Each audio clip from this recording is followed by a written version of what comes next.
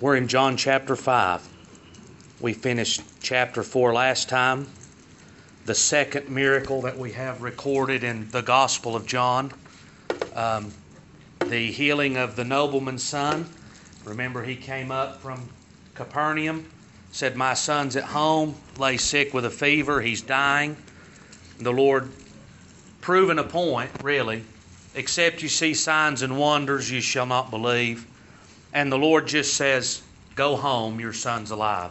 That's all he had, was the word of Jesus. And he left. He left at the word of the Lord Jesus. His servants met him about halfway back home the next day. Said, "Your son's turned and he's recovered." He said, "What hour did it happen?" They told him, and he knew it was the same hour that the Lord Jesus said this.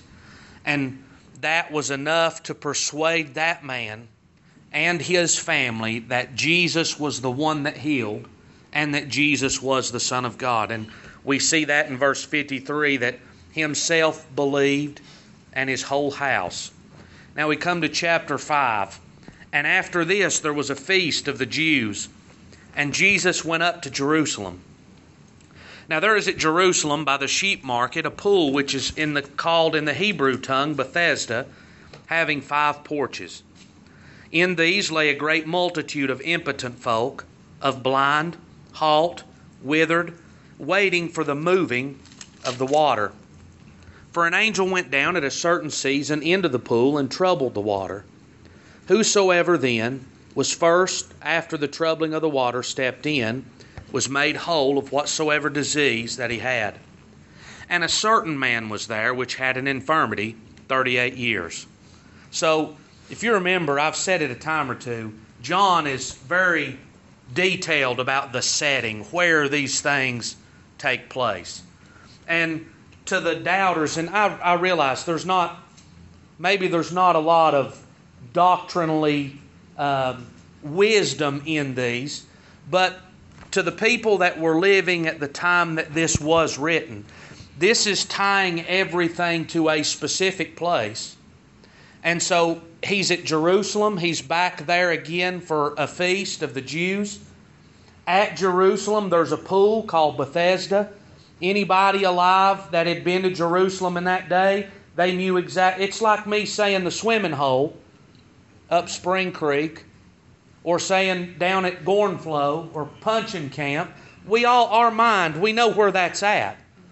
Well, he's tying this to a specific geographical place and location that everybody's aware of. Now, the feast is not named, which is odd for John. John normally tells what feast it was when Jesus was going. Why it's not named is not really known. It could be this, that there's a break here in chronological order. And John's not interested in giving us a chronological account day by day in order of Jesus and his works. It's not a biography, but John is laboring to prove the point that Jesus was the Son of God, that Jesus gave his life for sins and resurrected the third day. So as John is putting this together, I believe you can see it as well as he's making his case. He's presenting his case. He's starting at the first and he's building as he goes through. And really the important part of this chapter is going to be in the latter half, and Jesus' discourse with the Jews and the Pharisees and the scribes. But we have here the pool. So there's a pool at Jerusalem, and whether or not there's legitimate healing in this pool or not is unknown. There's not really much reference in history as to whether this was a legitimate place of healing, like it says here in the Scripture. And I'm not saying the Bible is lying, but the point is these folks that were at this place believed there was healing in that water. And this is the order that they believed it. The water's going to be stirred occasionally. It's not often. And the first person that went into the water when the water was stirred was healed. Only one person, only the first person. And everybody else at the pool is left with disappointment. Now you think, well, this could be true, and I'll give it that. This could be a place of healing. But also you think of faith healers and the big movements. You know who goes to those? People with no hope. They just want some hope. And they go to these things, and these men put on these great shows, and you know where they're always left? Just like the multitude at the pool. They're left with disappointment. That's right. There's been no improvement. There's been no help. We're going to see that with this man that John has mentioned here. But as it is, we'll just believe that there is healing in the water. That God did set up this pool. God did send an angel down occasionally and stir the waters. And the first person that went in was legitimately healed. So do you know what that's done? It's just like the hospital. A place where there's treatment and a place where there's potential healing. You know who's there? All the sick people are there. So these folks, they've got things that cannot be healed by man's wisdom or by man's medicine in this day. So where do they go? They're going to gather at the only place where there's hope of having help. They've got this pool. It's surrounded by 5 porches. And in those porches lay a multitude. Now, I don't know what you envision when you read that. The porch, a colonnade, is another word for it. It's a covered place. So they've built a place for the sick to lay that they might wait to have the opportunity. No guaranteed healing. No guarantee that they're going to make it in. There's going to be a fella that's sit there for I don't know how long. He's had the infirmity 38 years, and he's been there a long time, according to the Scripture. But they're going to go and sit there for a hope of making it in when the water is stirred.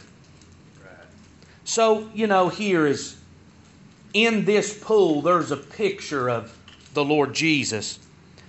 In Zechariah 13, verse 1, in that day there shall be a fountain open to the house of David and to the inhabitants of Jerusalem for sin and for uncleanness. So in a type and a shadow, as the sick go into the water when it's agitated, whatever disease it is washed away. Well, that's not possible. I realize naturally that's not possible. But I'm going to tell you this as well. It's not possible for man to shed his blood and your sin go away either. Bulls and goats' blood can't be shed and your sin be taken away. But God's going to do a miraculous work.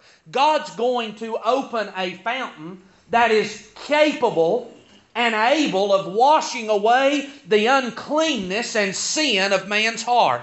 That man could appear before God and not be guilty, not be filthy, and not be cast into hell. That fountain was opened in the sight of the Lord Jesus Christ. The blood of the Lord's going to be shed as payment for sin and cleansing, healing from the disease that began with Adam and Eve in the garden. And really, every other disease stems from that problem. You know what's wrong with this world? Sin is what's wrong with this world. And you can point to anything you want to point to that's evil, and the root cause is found in the garden with Adam and Eve's transgression and the serpent deceiving and beguiling them. You know what that ought to make man do? Man ought to hate the serpent. Man ought to hate sin. When man's dying, when family is dying, that ought to make me hate the cause of the problem. But you know what happens often? Here's how corrupt that sin is. It's God that gets hated. That's right. It's God that's despised. Why would God do this? I tell you, the blindness of sin. But the name of the pool is Bethesda, house of kindness or mercy. That's the meaning of that name. You know, Bethlehem, the house of bread. Bethesda, the house of mercy. A place where there might be mercy found for those that have no hope otherwise of receiving mercy. But the nature of this now, it placed man versus man. You see that? As the water stirred, every man for himself, the first one to get in. So you just needed to be faster than everybody else. That's the way man likes to think about salvation, or even a standing before God today. That it's not me before God and the Word, but it's all of us together, and I'm better than most other people. But that's not good enough in the kingdom of God. We're not measured up to one another. Nobody else is considered as God looks at you, but you are individually on your own, measured up to that man, the Lord Jesus Christ, who lived in perfection. And if we do not measure up completely to the Lord Jesus Christ, if there's any error, any failure, any spot, you think about one spot on a white wedding dress. Yeah. But my God, have mercy. Is one spot all you've got? How in the world is man going to stand before God?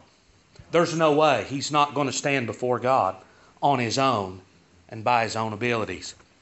So he's laid out the setting of this, and we're introduced to a certain man which had an infirmity 38 years. So the man's had this problem for 38 years. And I'm going to say that his hope of getting over it was long gone. The only hope he had was a miracle. Something out of the ordinary. Something beyond nature. That's the only hope the man had. So where's he going to go? The only place he knows where he can receive something that's beyond nature. He's going to go to Bethesda. But he's going to go there where there's a multitude. There's a pile of folks. And it's going to be a race to get in the water. What do you imagine that it looked like when the water was troubled? You reckon anybody was desperate? I'd say they were all desperate to get there. And you try and you try. Imagine being beat one time into the water. What if 10 times you didn't make it? Somebody made it before you 10 times. What if for 38 years you never made it? You know what's happening? Hope is running out. I'm never going to make it. And we're going to see that here in just a minute. So, verse number 6. When Jesus saw him lie and knew that he had been now a long time in that case, he saith unto him, Wilt thou be made whole? The impotent man answered, Sir, I have no man when the water is troubled to put me into the pool.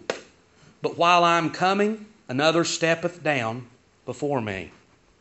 Jesus saith unto him, Rise, take up thy bed and walk. And immediately the man was made whole and took up his bed and walked.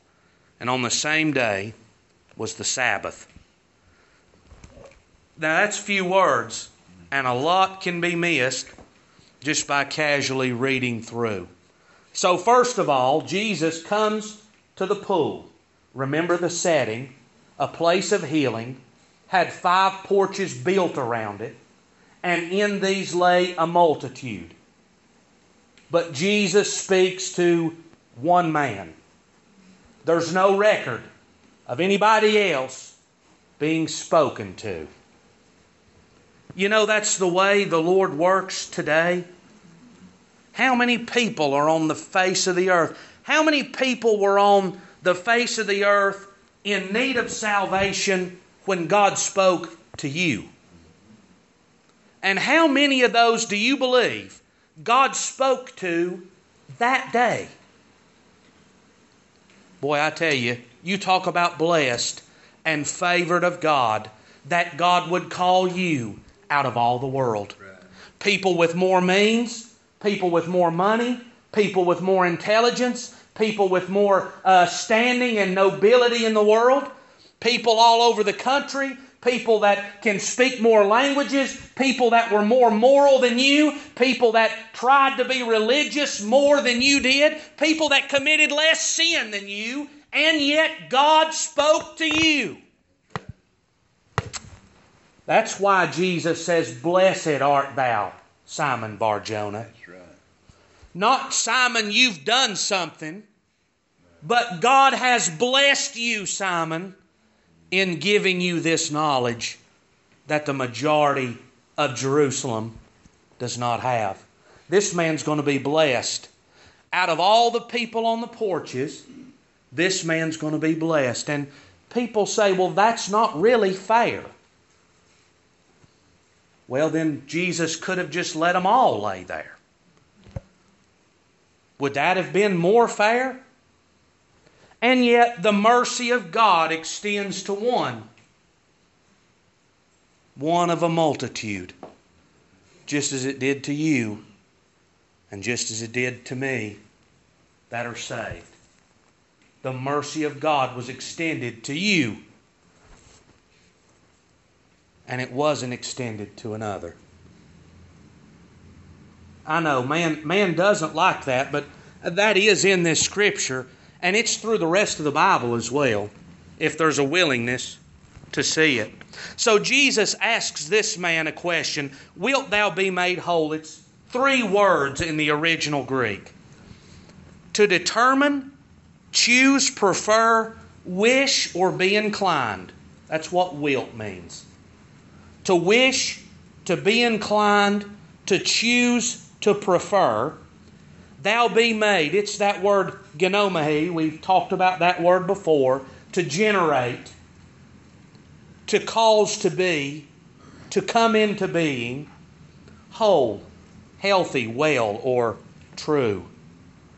So Jesus is asking him this: would you prefer that you be made, caused to be healthy? Is that what you would want? You know, it reminds me of Bartimaeus, but it's a different situation. In Jericho, as Jesus passed by, he's had 3 years of ministry at that point.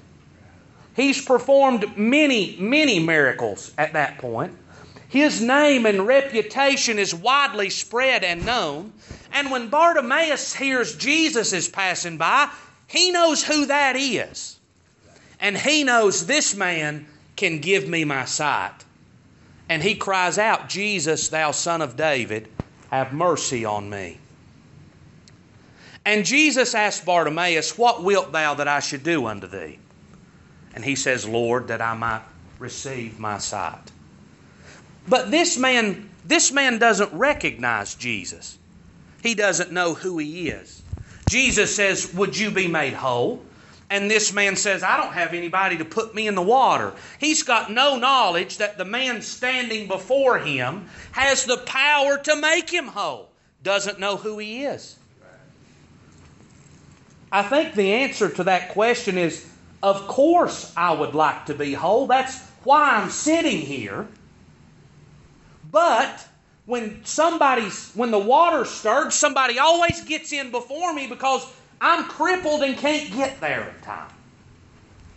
If I had somebody that could help me get in the water, then I might stand a better chance. That's what he's saying.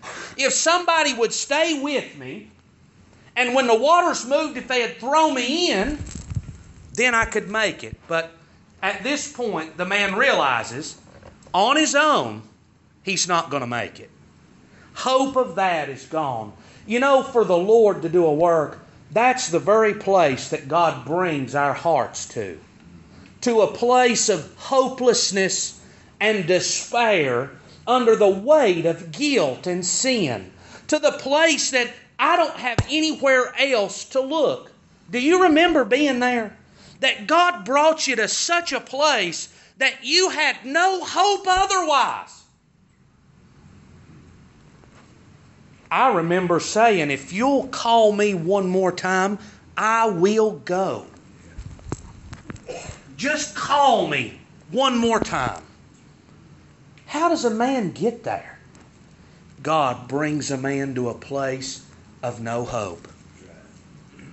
Now this man says, if somebody would help me, I'd be able to make it in. But while I'm trying, somebody else makes it in first. In Romans chapter 5, verse 6, we know this, we've heard it. When thou wert yet without strength, in due time, Christ died for the ungodly. Christ came for those with no strength, no ability, no righteousness, no morality, no deservedness whatsoever. That's who Jesus Christ came for. And whether man ever accepts it or not, that is the condition that all of mankind is in. From people that go to church to people that are in the world, from Jews to Gentiles, from every nation and from every tongue under heaven, all of mankind is without strength and unable to help themselves. The problem is man doesn't have the sense to recognize it on his own. You know why that is? It's that corruption of sin again. Man thinks, well, I'll get it fixed eventually. I'll get in there one day. Yeah, I want to be made whole, and maybe the next time the water's stirred, I'll make it in on time then. This man was beyond that. He had tried all, if you'll have it. He had lost hope in ever being made whole. So, another steppeth down before me. Jesus saith unto him, Rise, take up thy bed, and walk. Now you think about this. That you come to a man that's had palsy or paralyzed or whatever was his malady. And you say, well, just get up. What's the matter? Well, I can't feel my legs. Well, just stand up. Now, how's that going to work? It's not going to work, is it? I mean, that's common sense. You're not going to tell a man that's a cripple. You're not going to tell a man that's paralyzed from the waist down or from the neck down, well, just stand up. Because he can't do it. He does not have the ability to accomplish that on his own. I'll tell you what you'd look like. You'd look like a smart aleck to say something like that to somebody that's in that condition. Can you see the reflection of that, though? You've got man trying to call sinners to come to the Lord Jesus and be saved. And man does not have the ability to get up and come to the Lord Jesus. Right. You might get them to an altar. That don't mean they come to the Lord. How many people have come to the altar and they've never been regenerated? Man's got if you're trying it, then you might as well go to the hospital and tell people dying in their beds, just get up and walk, you'll be all right. It won't work. But when the Lord calls, there's a difference. There's a power. Now, you hear it twisted sometimes. Let's not twist it. Let's just believe it just as it's written. Jesus saith unto him, Rise, take up thy bed, and walk. Was that a request? Or was that a command? He was not asking him if he would. He was commanding him to do so. And immediately the man was made whole. Immediately when?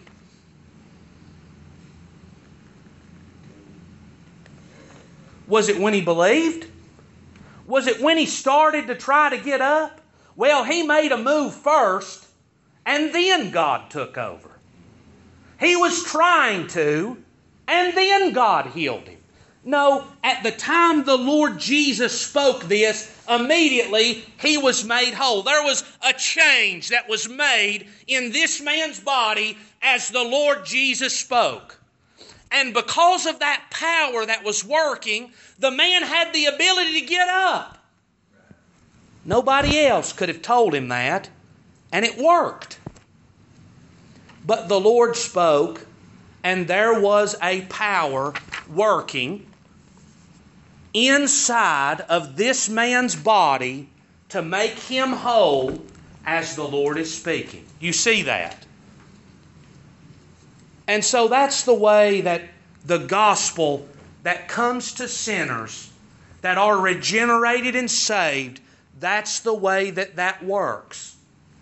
The Lord calls, and at the same time that God's calling, there's a power working in them that is bringing them to the Lord. And if you don't have that, then there's no work being done. It has no bearing how smart the preacher is, how well versed that he is, how well educated that he is, how loud or whatever reputation they might have. Man looks to all manner of things and trusts that this man will be able to get it done. Man's not able to. No. If your trust is in man or in the arm of the flesh, your trust is in the wrong place. I don't care who that it is. Man cannot do this work. But the Lord calls, and there's a power that changes that man's body. If there was, just humor me, if he's paralyzed and there's a disconnect in the spinal column somehow, that has left him paralyzed. That's why the man can't get up. You may not be able to get in there and diagnose that or see that, but say that's the problem. Well, as Jesus is telling him to get up, you see how that's reconnecting? It's got to be, doesn't it? If something's wrong with his hip and it's out of joint, that's got to be being repaired while the Lord is speaking. God's correcting the problem as He's calling to this man. There's a change inside of that man that's not visible to anybody else round about at the word of the Lord Jesus. That's the way God works in man. You may not always be able to see it on the outside, but the Word of God, invisible to the natural eye of man, is at work in the heart. God has healed this man. He is healed. At the word of Jesus before that he ever got up. You see that? He's getting up because he's been healed. He's not getting up to be healed. Man that comes to the Lord Jesus comes because God has called him by the Spirit. Not because he's coming and hoping God's going to do something. God's already been at work at that point. So in Ephesians chapter 2, we know this scripture so very well. But God, who is rich in mercy, for His great love wherewith He loved us, even when we were dead in sins, hath quickened us together with Christ. For by grace are you saved. So what happened there? I was dead in sins. So if I'm dead spiritually, I'm unable to respond spiritually. But while I was dead, God quickened me. God called me. It was grace. I couldn't have come without grace. Couldn't have been saved without grace. But God gave me grace, quickened me with Jesus, and my response to the altar was a result of the quickening of God. The response was evidence of the work that had already occurred that was invisible to you. If you've got people responding and then God working, you've got it backwards. It can't be that way. The man can't get up till he's healed first. It's physically impossible. Man can't come to Jesus until he's been called and a work of the Spirit has occurred on the inside. It just can't happen. It doesn't matter how bad he wants to get up. He can't do it. He's not able. Man that is dead in sins is unable to come to God. No man can come to me except my Father which is in heaven draw him. There's no ability to do it except God is drawing. So take up your bed. Why does Jesus say, take up your bed? It don't need to be there anymore. See, he's going to be healed. He's going to walk out of there. He doesn't need a bed at the hospital, if you'll have it, at the pool of Bethesda any longer. His life and his behavior and where he stays and how that he does is going to be changed after this.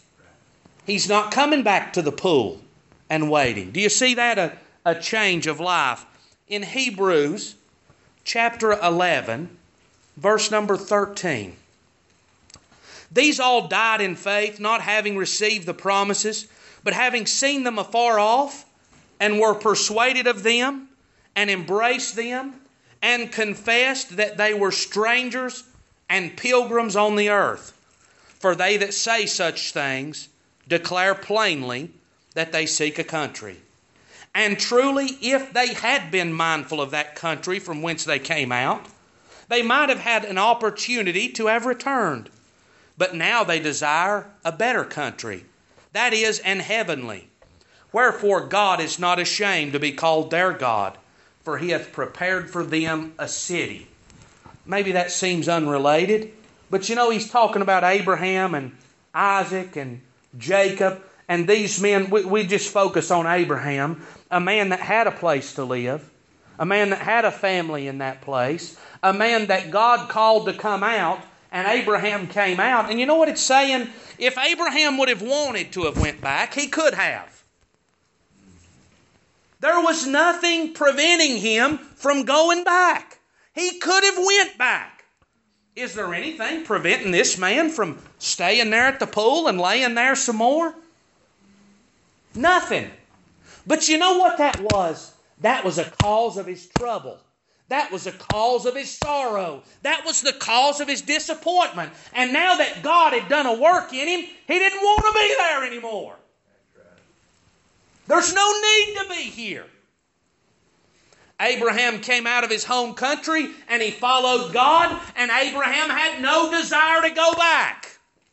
And so it is with every sinner that God saves. They don't want to go back to sin because they know where that life got them.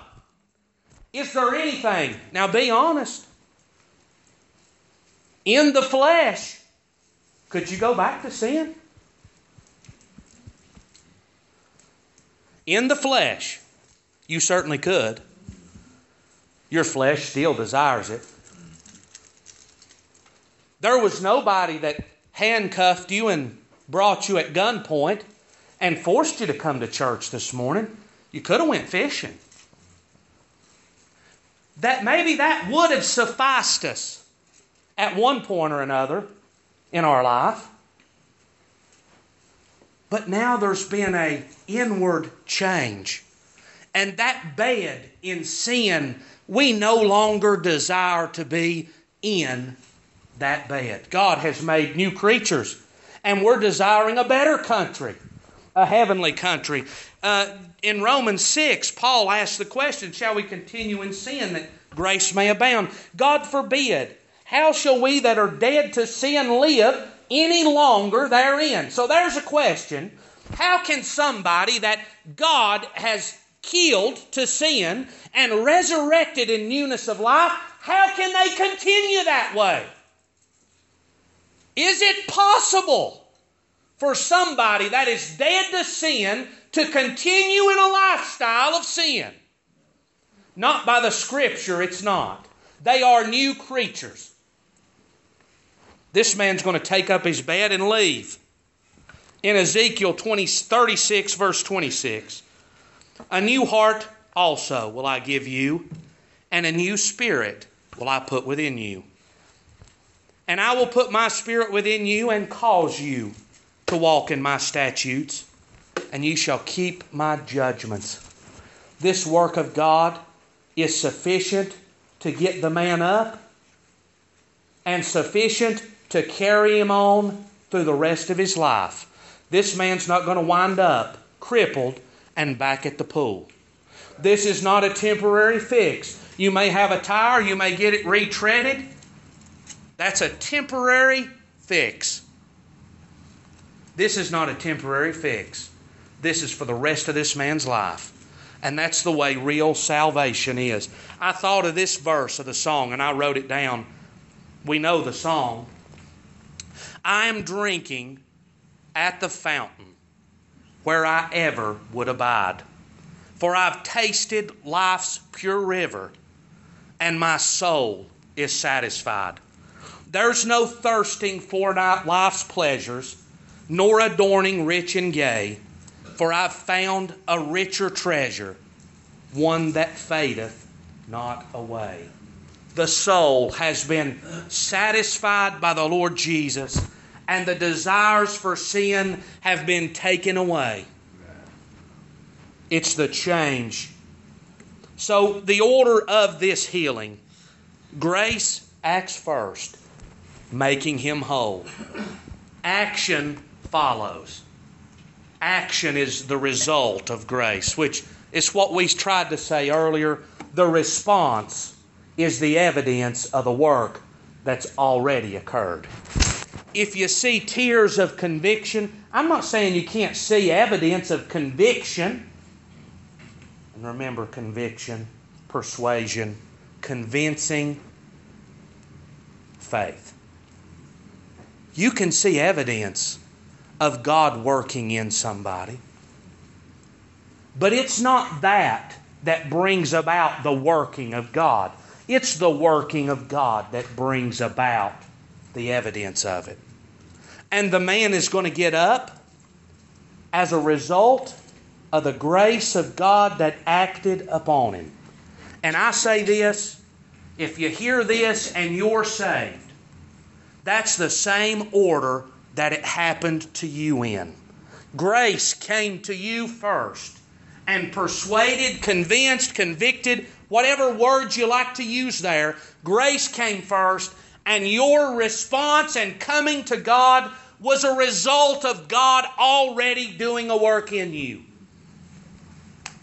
Matthew 23 verse 15. If man's going to do the work, this is what always happens. You shall make him twofold more the child of hell than yourselves. All man can do is give false hope. All man can do is deceive.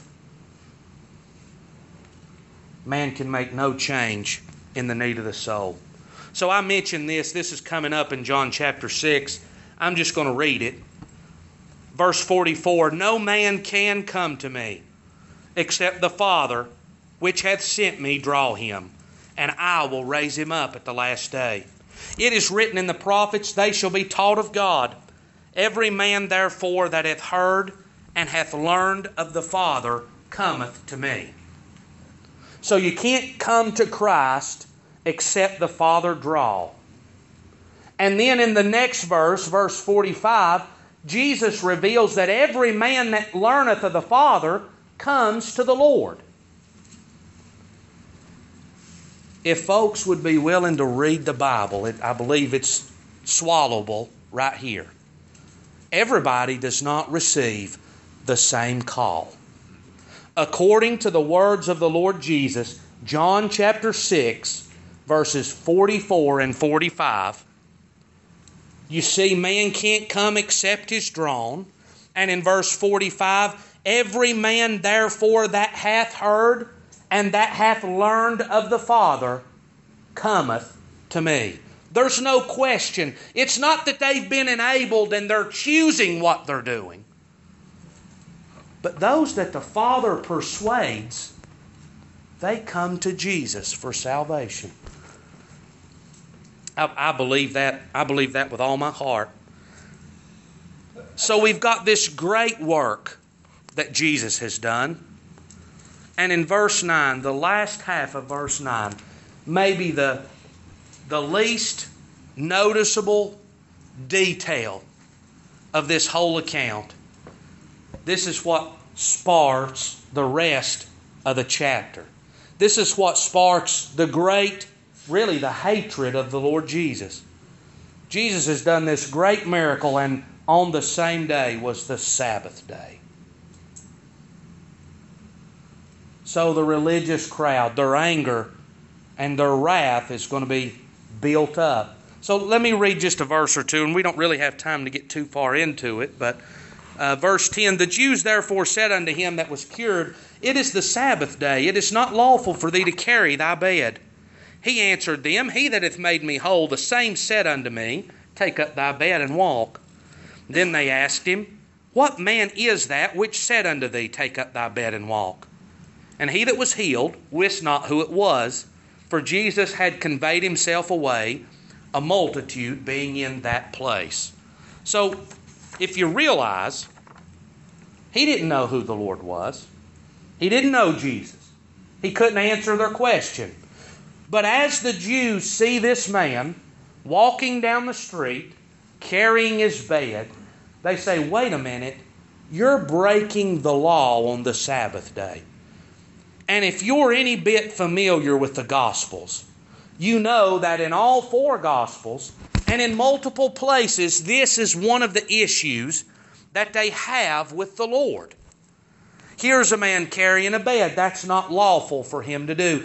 And they'll even get to the place that they say, it's not lawful for you to heal on the Sabbath day. Isn't that amazing? Legalists. Now, do they have a point? We know the law of the Sabbath day. In Exodus chapter 20, verses 8 through 11. Now here's the law. Remember the Sabbath day to keep it holy. 6 days shalt thou labor and do all thy work. But the seventh day is the Sabbath of the Lord thy God. In it thou shalt not do any work, thou nor thy son, nor thy daughter, nor thy manservant, nor thy maidservant, nor thy cattle, nor thy stranger that is within thy gates. For in 6 days the Lord made heaven and earth, the sea, and all that in them is, and rested the seventh day. So when you read that law, what does that say to you? Sounds to me like he's talking about working itself, doesn't it?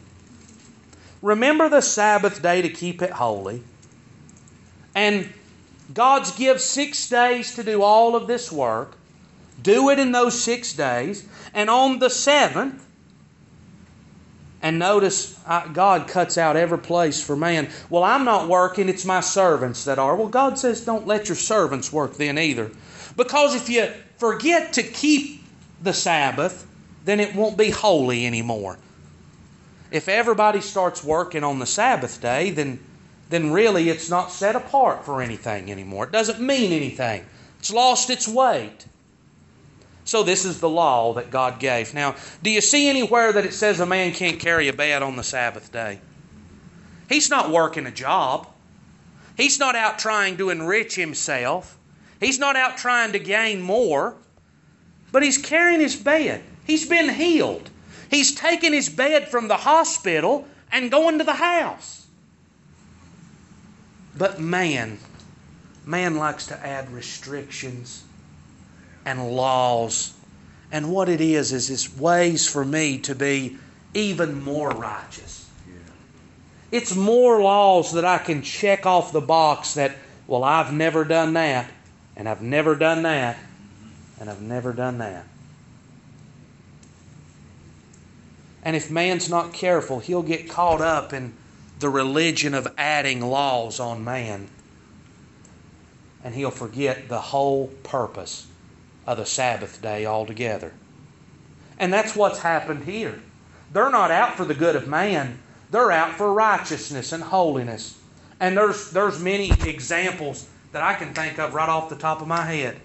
Well, you can't do this you've been divorced. You can't do this. And now, we're talking about things outside of the Scripture, okay?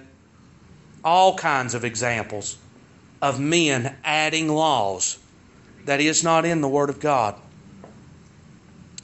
There is a law to remember the Sabbath day, but their application of it here is wrong. They're going to bring it down to the place, well, a Sabbath day's journey. You can only travel X many miles on the Sabbath day. That's not in this law. But it's man adding. In Mark chapter 2, verse 25, he said unto them, Have you never read what David did when he had need and was hungered, he and they that were with him? How he went into the house of God during the days of Abiathar the high priest, and did eat the shewbread, which is not lawful to eat, but for the priests, and gave them also to them that were with him.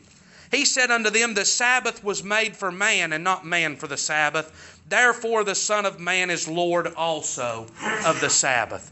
You know what the Lord's, that last statement, I'm the Lord of the Sabbath, and I can do what I want to on it. Is that not true? Who made the Sabbath? He did. That's right. If you ever have children, they say, it's not fair, you make the rules. You're not kidding, I do. Can the Lord not say that about the Sabbath? They're accusing the very Lord of the Sabbath of breaking His own Sabbath. But this is what he says here. He says, look at David. There was a time when David was fleeing from Saul. He and those young men that were with him, they were hungry, they had need, and they stopped by the temple, the tabernacle, and all that was in the tabernacle was shewbread. That's all they had.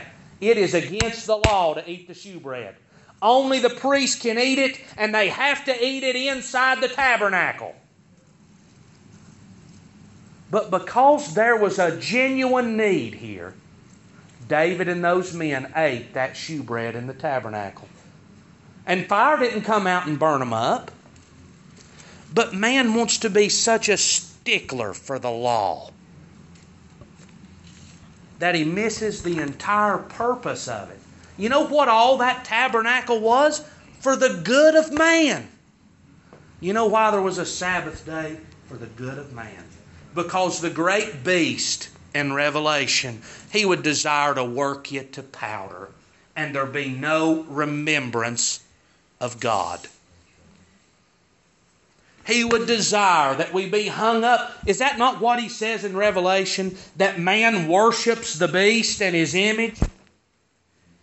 You see pictures of, in your mind now, you're seeing idolaters and false God worshipers. Maybe even devil worshipers, you might say. But it's a picture that the world and the world system and the worldly gain and the worldly good, all of that creeps in. And where's man worshiping today? More. And it's never enough. It never will be enough. And so he says, remember the Sabbath to keep it holy. I'll read one more place in Matthew chapter 12, verse 11 and 12. What man shall there be among you that shall have one sheep, and if it fall into a pit on the Sabbath day, will he not lay hold on it and lift it out? Now the Pharisees believed in this. If they had a sheep or an ox that fell into a pit on the Sabbath, it wasn't against the law to get that out of there. Does that not make sense? I mean, if I have a flat tire, here's a picture we can put in today's terms. If I'm coming to church and have a flat tire, is it lawful for me to change that tire and come on to church on the Sabbath day? I mean, you have to do it. That's the way it was looked at in their day. It has to be done. But Jesus says this, how much then is a man better than a sheep? They're going to be a stickler about the law with the Lord helping man out of darkness. Why would they worry about that? Because it's not about man. It's not about helping others. It's all about me. It's about what I can do. And if that's what we're going to be interested in, then I promise you we're going to be opposed to the Lord Jesus Christ. That's all that's on our heart. Anybody got anything you'd like to say?